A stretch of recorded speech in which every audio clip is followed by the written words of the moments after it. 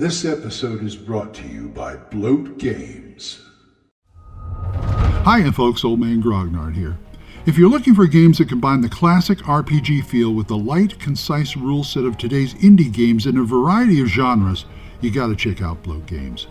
Their Survive This rules take a cue from the old school games of yore and combine them with a stripped down but easy to understand mechanic that plays fast and fun, giving you an exciting, thrilling game session every time.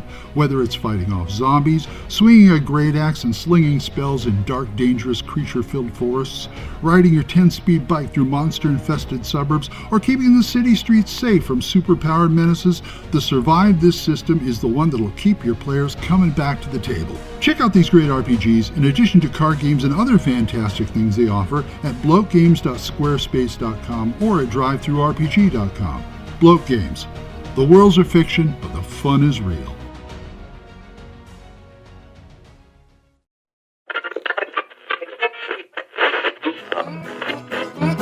Abandon all hope, listeners.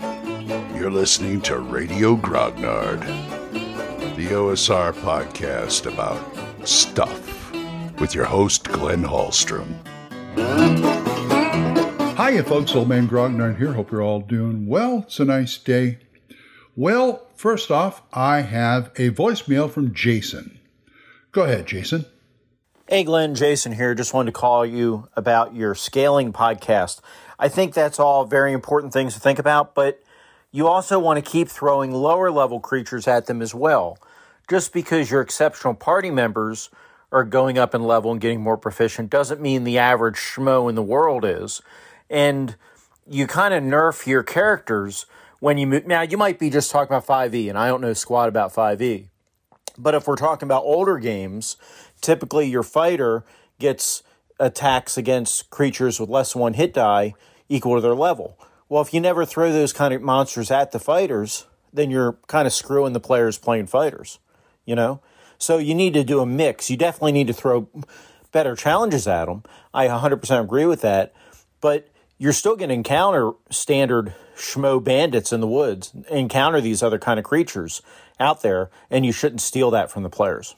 Thank you, Jason. I appreciate that. Yeah, the smaller, I really didn't get into that because I kind of took it for granted. I probably shouldn't have. But yeah, you mix it in with the smaller encounters with the smaller monsters. I mean, there's got to be some monsters out there that the PCs can feel superior to. And that's why you have these smaller little kerfuffles like that. But like I said, yeah, scaling up and adding that to the monster mix helps your game. So you are absolutely right about that. Thank you for calling that in. All right, I'm going to take a little analytical thing about adventure creation here, a little analytical kind of tack. Say you've come up with an adventure, or you can do this with a module. You come up with an adventure, or you finish reading the module, and then you should pick it apart. Pick it apart and find out what makes each encounter, each story beat, each part work. And just look at it. You look at it and go, okay, what's the central conflict? What's at stake here for those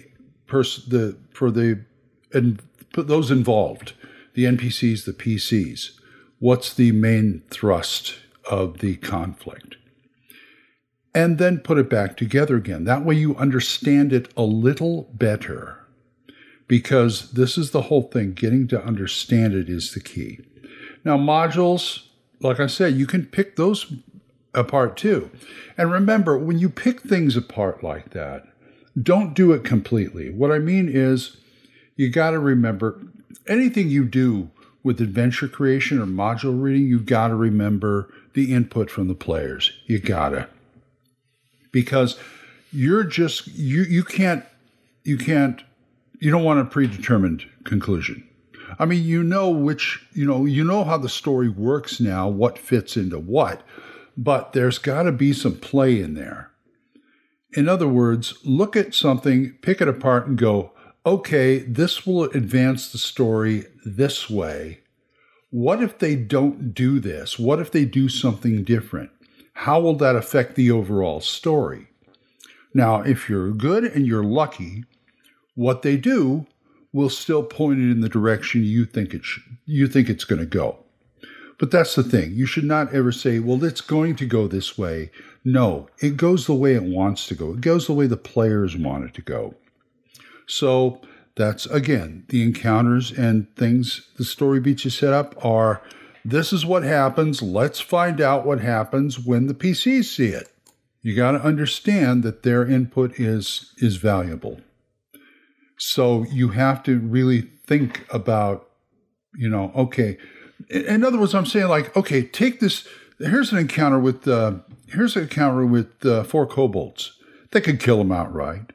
They could negotiate with them. That kind of thing. But you just present the problem. Okay, they're going down this corridor and they meet these 3 or 4 goblins who stop them and say, what? And then you stop. This is where you stop and go, okay, leave it alone, go to the next one.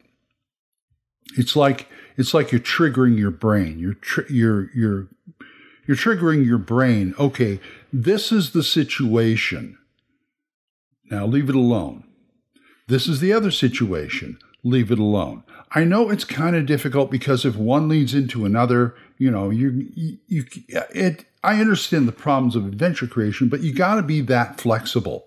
You really do. Because it's very important if they go totally off track, that's when your improv comes in. But, you should be partially prepared for it at least.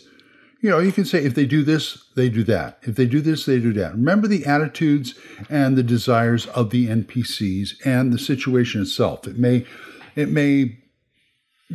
situation may be in a terrain that's more challenging or things like that.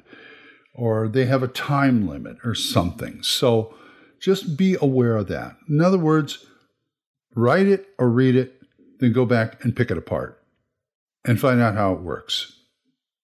Anyway, I know it's a little too cerebral, and it's more involved. It's probably more involved than a casual gamer will want to do, but there it is. Anyway, I got to go start my day. So if you guys want to talk to me about this or anything else, oldmangrognard@gmail.com, or you can drop a voicemail on Anchor. We are monetized, so as little as 99 cents a month, you too can help support this program, and I would thank you. For single donations, check out my Ko-fi page, ko-fi.com/oldmangrognard, or my PayPal tip jar, which is paypal.me/oldmangrognard@gmail.com. I'm sorry. I'm so used to saying that. It is paypal.me/oldmangrognard. Anyway, let me thank these people who give to me monthly. Jonathan, Oliver, Gilbert, Juan Carlos, Daniel, Dan, Benjamin, Jason, John, Alan, Aaron, Michael, Randy, and Joe. Thank you, guys. I appreciate it. For other good podcasts, there is Dan Gregg's The Jung, Y-U-N-G, Jung Grognard podcast, Kevin at the Red Caps podcast, Daniel Norton at the Bandits Key podcast, Randy and Joe at Biggest Geekest podcast, Big John Allen Large as the Red Dice Diaries, and my friend Eric Tenkar's Tavern Chat. So, till I see you folks next time, keep the dice warm, and I'll talk to you later. Bye-bye. Questions? Comments? Send them to oldmangrognard@gmail.com. We'll see you next time when Radio Grognard is on the air.